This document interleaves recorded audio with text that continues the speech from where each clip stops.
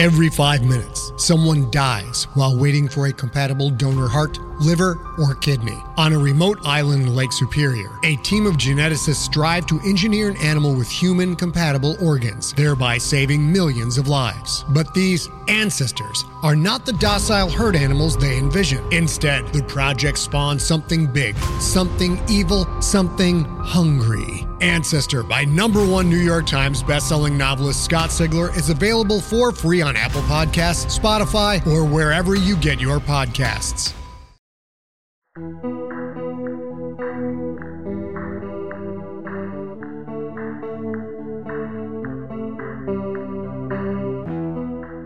Welcome to the Nightmare Magazine Story Podcast. Enter freely and of your own will. Stay close as my medieval muse, the demon Gubina, guides us down into beautiful darkness. I am your humble host, Terrence Taylor, one very much at home with the children of the night.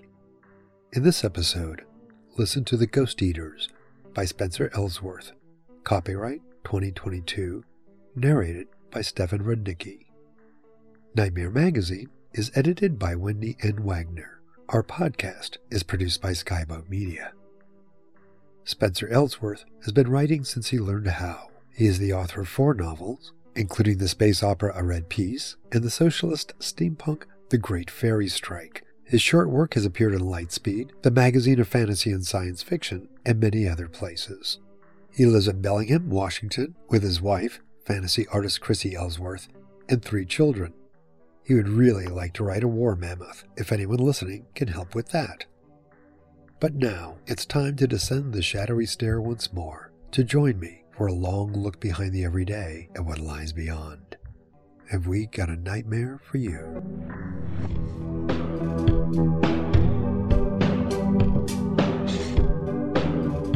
The Ghost Eaters by Spencer Ellsworth. The man had come and gone, other someones too, and all the lessers, but Barley still guarded the house. He still patrolled, passing right through the gate instead of getting caught under the slats, still lifted his nose and trotted the fence line every morning, though he could no longer smell the asphalt baking in the heat or rabbits in the hedges. At sundown he returned to his grave and lifted his leg even though he hadn't urinated since the man put his body in a cardboard box and dropped it into foot-deep earth.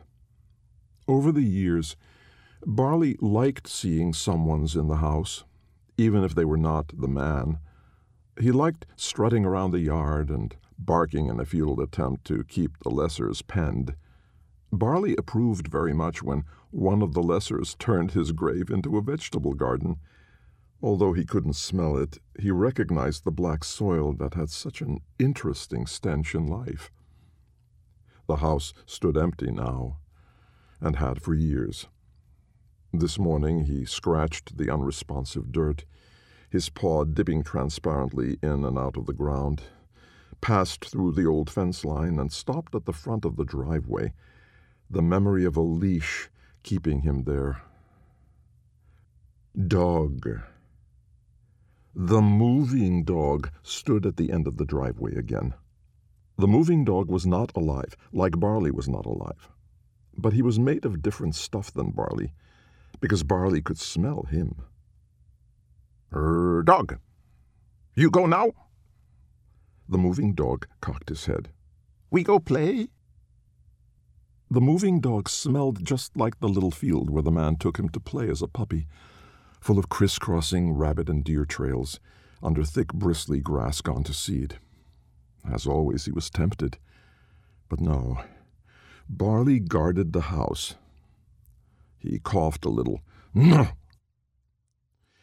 That was normally it for their interactions. The moving dog would let Barley take a big whiff of his rear, nod gravely, and vanish. This time the moving dog growled, raised his hackles. Dog! You go now! Dog, I do not. Barley's own hackles raised, and he danced back and forth on his paws, growling. You must go, dog! The moving dog's scent was no longer just open field and play. It was fear, slinking to the ground before coyotes. You stayed too long. The house. I guard the house. The moving dog danced around a minute longer, nipped at Barley, and then withdrew, giving one last yip. Eaters will come, dog. Go, moving dog, out of the pen, Barley growled. My pen, my flock. The smell vanished from Barley's nostrils. His ears fell with the absence. It had been such a good smell. The moment passed. Barley trotted to the other side of the front yard, and then along the old fence line. He guarded the house. Barley didn't sleep, but it felt good to go where his doghouse had been, by the now fallen fence, and lie down with his eyes closed. He never went into the house since the man left. He'd tried once, and found it too different, things in strange places, and none of the same smells to follow under the table. A faint yelp sounded. Barley's ears perked up, and he raised his head. There was a dog in the yard. Barley jumped up and let off a torrent of barks, even though he knew a living dog wouldn't hear a bit of it. It was his task to bark at intruders. But then he smelled something. It smelled like every sour and mean thing, like vinegar and old oranges and angry badgers. The dog in the yard turned its face to Barley. The weak moonlight caught the bloody wreck of its nose, strings of red flesh and fur hanging askew from bare, pebbled bone. One side of its skull had been caved in, a mishmash of fur and flesh and brains. From the other, a bare black eye glared. It opened its mouth, and the lower jaw fell away, showing only a row of broken teeth and a limp, split tongue pulsing red. "Stop moving, dog! You are dead!" At least that was what Barley wanted to say. Instead, he whimpered and scraped his belly backward along the ground. The smell got all over him, a cloud that surrounded and choked, and Barley, despite his lack of physical throat and lungs, had to breathe. The dog that should be dead came toward him, stalking on legs half bone, half matted and blood-stained fur. Barley whimpered and took off, running, barreling up the driveway, whining and barking in turn, yelling to anyone who could hear, "Threat to the house! Threat to the house!" The not-dead dog with the bad smell followed. Barley reached the edge of the yard where grass met the street. For a moment he considered running beyond the house. The not-dead dog was somehow beside him, shaking trails of rotten flesh along its jaw. Barley raised his hackles, going backward, till his tail touched the house, barking and growling a courage he did not feel. The bad smell was everywhere. It was inside him. It had a too-tight collar around his neck, getting tighter all the time, and the not-dead dog raised up on hind legs like some mockery of a human, revealing a belly glistening with maggots. The not-dead dog smelled something, head cocked and torn ears twitching. There was a someone standing in the street. They spoke. Barley understood. "I'm not supposed to see you, am I, Ghost Eater? No one living's supposed to know about you. But I do. Git." The not-dead dog growled wetly and raised its hackles. But the someone walked forward as if they had nothing to fear. The not-dead dog vanished. It was so sudden that Barley tumbled forward as if he still had a body, and plunged through the earth and then bounded back up, spinning around on the lawn and growling. The someone stood at the border of the front yard. "Hey there, boy!" Barley by instinct barked, but he was too tired and dazed to follow it up. "Won't come inside your line, unless you let me," the someone said, and went down on their knees. "Come on now, have a sniff. You ought to smell something if I reckon things correctly." The someone was right. Barley could smell something, a rich smell, rank and full, of the someone's many days without bathing. Barley approved. Bathing was a habit Barley had much despised in the man. Why can you smell me, you wonder, even though I'm flesh and blood and you ain't? The someone chuckled. Because I'm forgotten too, boy. The someone moved into the backyard. Barley growled a little bit, but the someone pointed at the house and said, "Don't you worry. I'm not going to tempt that falling in on me." The someone made a little fire in the dirt away from the grass, and Barley ran around barking at the fire, but more out of duty than worry as it remained small. The someone made some food on their little fire, and then drew a pack of cards and spread some cards on the ground. "Ooh, dear, look at that." The someone held up a card, like those the man used to take out over dinner. "Death. Funny thing, Death. I've been dead, same as you." The someone fished a crumpled cigarette from their pocket and lit it on the coals. "Fell into the Gulf, down a good 4 hours from here. Drank as a skank, I was. Drowned and for real died. They pulled me out and brought me back. But some things in here, they ain't dried out." The someone pointed to their head and cackled. Barley gave an alarmed bark. "You been here, what, 50, 75 years? People tearing down and building up there," the someone pointed, as if Barley could see that far. "And soon enough they'll tear down and build here. Since the mills quit, people left this place. But people always come back, don't they?" Barley heard the words, but he didn't care about other someones. He protected the house, and the house stood. The someone took out another card, showed Barley, as though it would have any significance to a dog. "Devil," the someone said to explain. "That must be the eaters. Come for your tasty soul." Barley began barking in earnest, shouting, "Bad smell! Protect the house! Bad smell!" And the someone, to their credit, just nodded and said, "Mm-hmm, yep, you sure are right." It wasn't enough. Barley trotted around the yard, giving "stay out" barks to the not-dead should-be-dead dog. "I got my own memory problems since I drowned, little dog. Left my family because I couldn't remember a thing about them. I remember this, though. Dogs got a memory of about 3 minutes. They work by association, smells, but they don't have long-term remembrance." They reached out and patted right through Barley's ghostly head. "I'll bet you remember most of the last century." Barley whimpered. It wasn't the truth he liked to acknowledge. He knew things about the house and the man that wouldn't have stayed with him in life. "Someone's gotta unforget you, little fella. Someone who has people who care about them, not like me. That's how we'll get the eaters to leave you alone."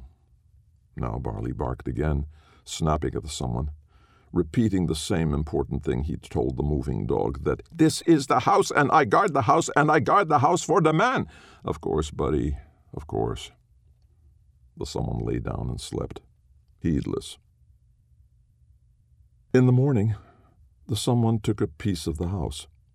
Barley started his morning routine with the someone asleep, and then when he trotted back to the backyard, satisfied there was no moving dog or bad smell, there was the someone digging with a knife into the house. Barley barked and barked, but the someone ignored him, and finally Barley, with no choice, bit the someone's leg. His jaws passed right through, of course. "Whoa now," the someone said. "I felt that, I did." They pointed at their head. "Come here, dog. See, I'm lifting up this bit of siding here, getting a look at what's underneath." They kept working with the knife, ripping up the piece of wood that was part of the house and had been part of the house since the days of the man, and look how rotted that is. Pew! It didn't look promising under the piece of wood. The bones of the house were an ugly gray, not like good wood at all, cracked and splintered like a stick that had been fetched too many times. The someone reached in and easily yanked out a piece. "No more biting. And we got an eater who's all too eager to bite." Barley watched as the someone took the little chip from the house, walked to the edge of the yard, and stepped into the street. "Come on." Barley walked to the edge of the yard and stopped at the line that had been a fence long ago. "I know you're tethered to this place," the someone said, "which is why I filched a piece of it." They held up the chip of wood they'd taken from the house. "Best of all worlds." Barley stopped, went down on his haunches, and whined. He guarded the house. Why couldn't they understand that? "You know that eater's coming back," the someone said, "and I could use some company." Barley barked harder. "I guard the house." "All right, then," the someone said, and walked back down the street. "I did try. Enjoy what time you have." That night, Barley hid from the not-dead, should-be-dead dog under the house. It took a while to coax himself through the rickety cellar door. In life, the man had never let Barley into the cellar, but the bad smell would be lost in there. No doubt this place smelled as old and wet and full of mice as it had when Barley got in years ago as a puppy.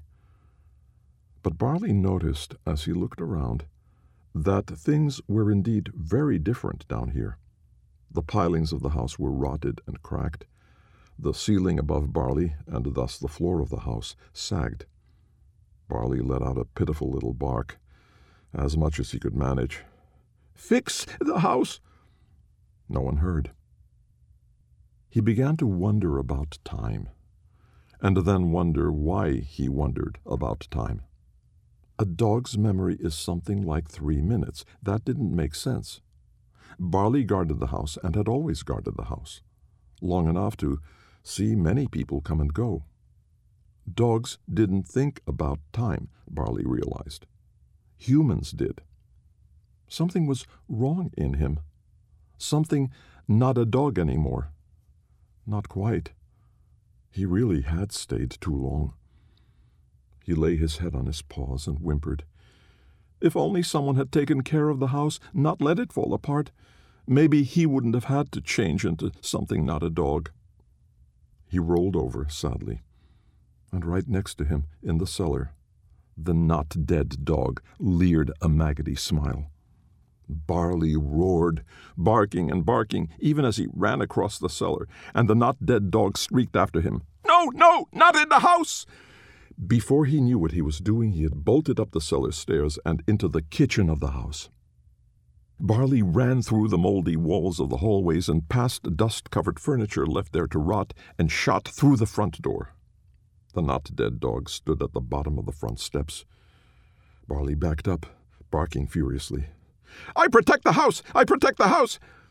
And another not-dead dog oozed from the doorway behind him and snapped at Barley's haunches with jaws of yellowed bone. A third slid from the wall on its other side, a blackened head crawling with ants. The harder Barley barked, the more eaters came. Dead, all dead, their skulls crushed and their guts trailing on the ground, their bleached bones moving herky-jerky, more like spiders than dogs, up and down the walls of the house, out of the ground like floodwaters. Barley whimpered. The eaters cackled and shrieked. Empty black beneath hollow, bloody eyes stared him down. There was one gap remaining. The someone was out there with a piece of the house. So he wouldn't really be leaving the house, would he? It was enough. It had to be enough. Barley bolted. For the first time in 70 years, he darted through the neighbor's yard and under the fence line into the next yard. The eaters rushed from the houses along this row, maggot-crawling mouths multiplying with each broken window. Wet, bloody howls screamed in his ears. Barley darted into the scrubby woods at the end of the street, and then catapulted out the other side of the trees, into more houses. There had been miles of woods that way when he was alive. Barley kept running. It was hard to run, as if he were being eaten away piece by piece the farther he got from the house. There was a piece of the house with the someone. Find the piece of the house with the someone. A stripped-to-bone head caught his back leg and yanked. Another, wet with rot, bit through his tail. His flesh ripped away. He went down on his face. "It is not real. It is not. You have no flesh to eat." The thoughts didn't matter. Teeth scored his back, closed over the ruff of his neck. The stink was like drowning. He pulled, till he broke away, leaving shreds of fur and skin, most of his back paw, and now he ran three-legged, limping. Pain. He remembered pain now. It was worse than it had ever been when he was alive. "Pain means focus!" He lifted his nose and barked. "Focus on the piece of the house! Focus on—" There! He rocketed through another scrubby line of trees, and the someone sat inside a weedy patch of woods behind another house. Barley spun around, and there were the eaters, a whole wall of bloody crushed heads and bleached skulls snapping, bloody bone paws with broken claws. The someone stood up and stepped between Barley and the eaters. The eaters fell on the someone, and Barley whimpered, shrinking, barking, "No, no, no, the someone!" The whole of the bad smell changed, spiked through with confusion and fear. The eaters parted, revealing the someone whole within the midst of their pack. "Broke a rule, ghost eaters," the someone said. "I'm alive. You done tried to eat me up." Guts, sinew, dried blood, and matted fur swirled together, made one great black maw rimmed with rot, maggots and ants crawling along the edges. "You want me, but you got rules." The someone went down on their knees as the maw tried to close over them. Barley barked a rapid pattern. It did nothing. "You can't," the someone said through gritted teeth. "Not yet." They slowly got to their feet, shaking their head. "You can't. I'm only halfway to you still." The struggle ended. Empty eyes and rotting jaws, maggoty bellies and bloody fur over bone, all dissipated into the darkness of the night. But their eyes, the empty pits remained, out in the streets of these new houses, glittering cold. Barley barked and barked and barked, yelling, "Go away! Bad smell!" And out of habit, "Protect the house!" But he was not protecting the house. He had to get back, but no. He needed the someone to keep the eaters away. What was he to do? "I got something for you," the someone said. They dug into their bag and pulled out the little wood chip that they had taken from the house, laid it down on the ground. Barley lay down on the wood chip. This was the house for now. He yipped sadly. "You're okay, buddy," the someone said. And they turned in a circle, looking at the empty, bloody eyes glowing from the darkness. "Bought you one last day." All the night, the eyes of the eaters watched, and into the morning. The someone seemed unbothered, packing their things to put over their shoulder. "Long as you're forgotten, those eaters will come. I only saved you by confusing them." Barley cocked his head to appear to be listening, though he was still thinking about the house. The eaters only seemed worse at night, so perhaps he could guard the house during the day and go with the someone at night. "You stop that right now. Can't go back to that house no more." Barley barked his loudest. The someone was not the man. They could not order Barley. Barley trotted away, feeling the house's pull, and waiting for the someone to call him to heel. The someone did not. Barley looked back at the someone. "You want to get eaten? Go on back," the someone said. "I ain't your master, just a fellow traveler." Barley looked back in the direction of the house. It was not like a dog to feel this much at once. The anger that the someone wanted him not to go to the house, and sadness because they were right, and fear of the eaters. In life, Barley remembered, he'd only held one feeling in his head at a time. Whatever he was now, he wasn't the man's dog. Not truly. Slowly, the weight of the years hanging down his haunches, Barley trotted back to the someone. Good boy, the someone said. They sat at the bus stop for a good 2 hours, Barley patrolling around the piece of the house where the someone left it on the sidewalk. The eater's eyes glittered under the cars in the parking lot behind them. The someone tried to engage passing folk. Howdy do. Got a minute? They passed on, looking resolutely ahead like the someone wasn't there. Finally, a couple of lessers, girls about the age of the man's lesser when Barley died, stopped to wait for the bus. Though it was sunny, they wore black, and Barley liked the smell of their sweat from underneath those clothes. Hey there, the someone said. Could I tell you about my dog here? One of the lessers replied. You have a dog? You can't see him, the someone said. He's a ghost dog. I found him just up that way, guarding an old house. The two lessers exchanged looks. I have pepper spray, the second girl said. Don't try anything. Wait, Hanny, wait, said the first girl, the more talkative of the lessers. I tried, to talk to ghosts once, with, like, candles and herbs and stuff. No one answered. Oh, my God, Clara, there is such a thing as too goth, said the other girl. I just need to tell people about my dog, you see, the someone said. You asked how I can see him. Well, hopefully you don't ever have to find this out. But we forgotten things, we call to each other. He's been guarding that house for a long time.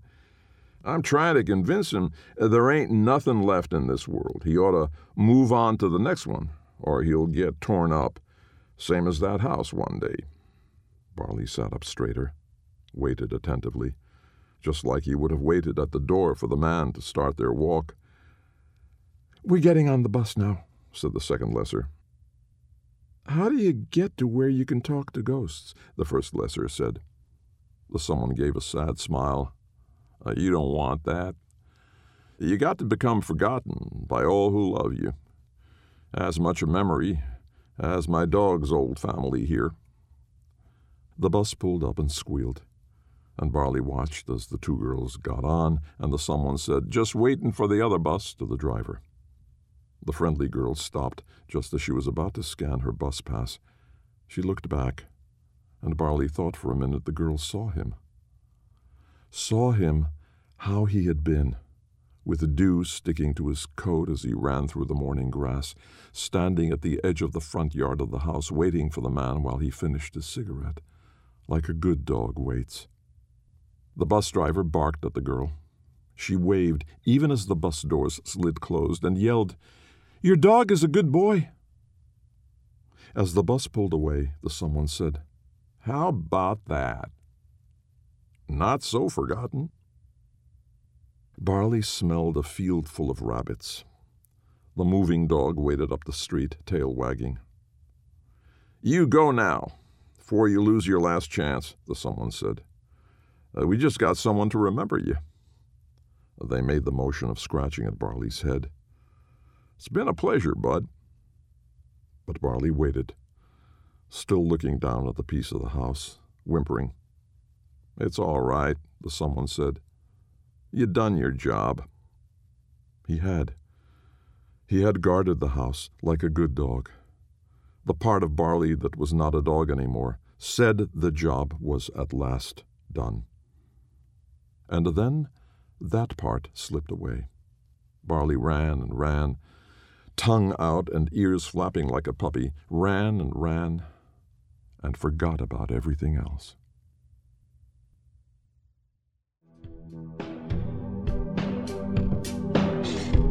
Welcome back. You've been listening to Stefan Rudnicki narrating The Ghost Eaters by Spencer Ellsworth, directed by Allison Bell Buse. Stefan Rudnicki is a Grammy Award-winning audiobook producer and an award-winning narrator who has won several audio awards, as well as more than 25 Earphones Awards, and has been named one of AudioPhile's Golden Voices. Stefan has been producing Lightspeed magazine podcasts since 2010, eventually adding Nightmare and Fantasy magazine, and sharing the Hugo Awards for Best Semi-Prozine in 2014 and 2015. We hope you enjoyed this offering, If so, please help spread the word by leaving a review or rating at iTunes or on the social media venue of your choice. For more new horror fiction of interest, see my quarterly review column, Read This, in Nightmare Magazine.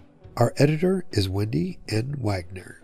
This podcast is copyright 2022 by Adamant Press.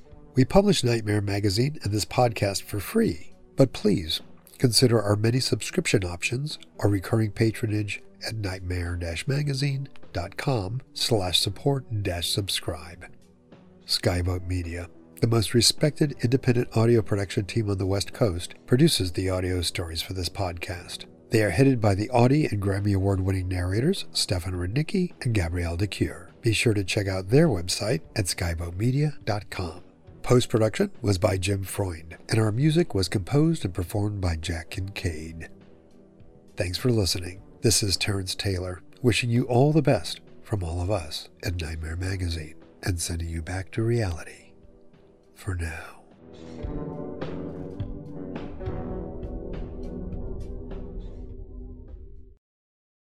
Hey there, this is Justin Bartha. I made a funny new podcast, King of the Egg Cream. It has the greatest cast in the history of podcasts with actors like Louis Black. I'm torn by my feelings for two women. Bobby Cannavale. You can eat it, or if someone hits you, you can put it on your cut. Melanie Linsky. I wonder what these marvelous things are that look just like boiled chicken feet. Jason Ritter. I can break things and pick locks and kill people. Michael Stuhlbarg. The whole point is to inspire people that they should make themselves better. Ari Grainer. No, don't whet its appetite. What are you, an idiot? Me, Justin Bartha.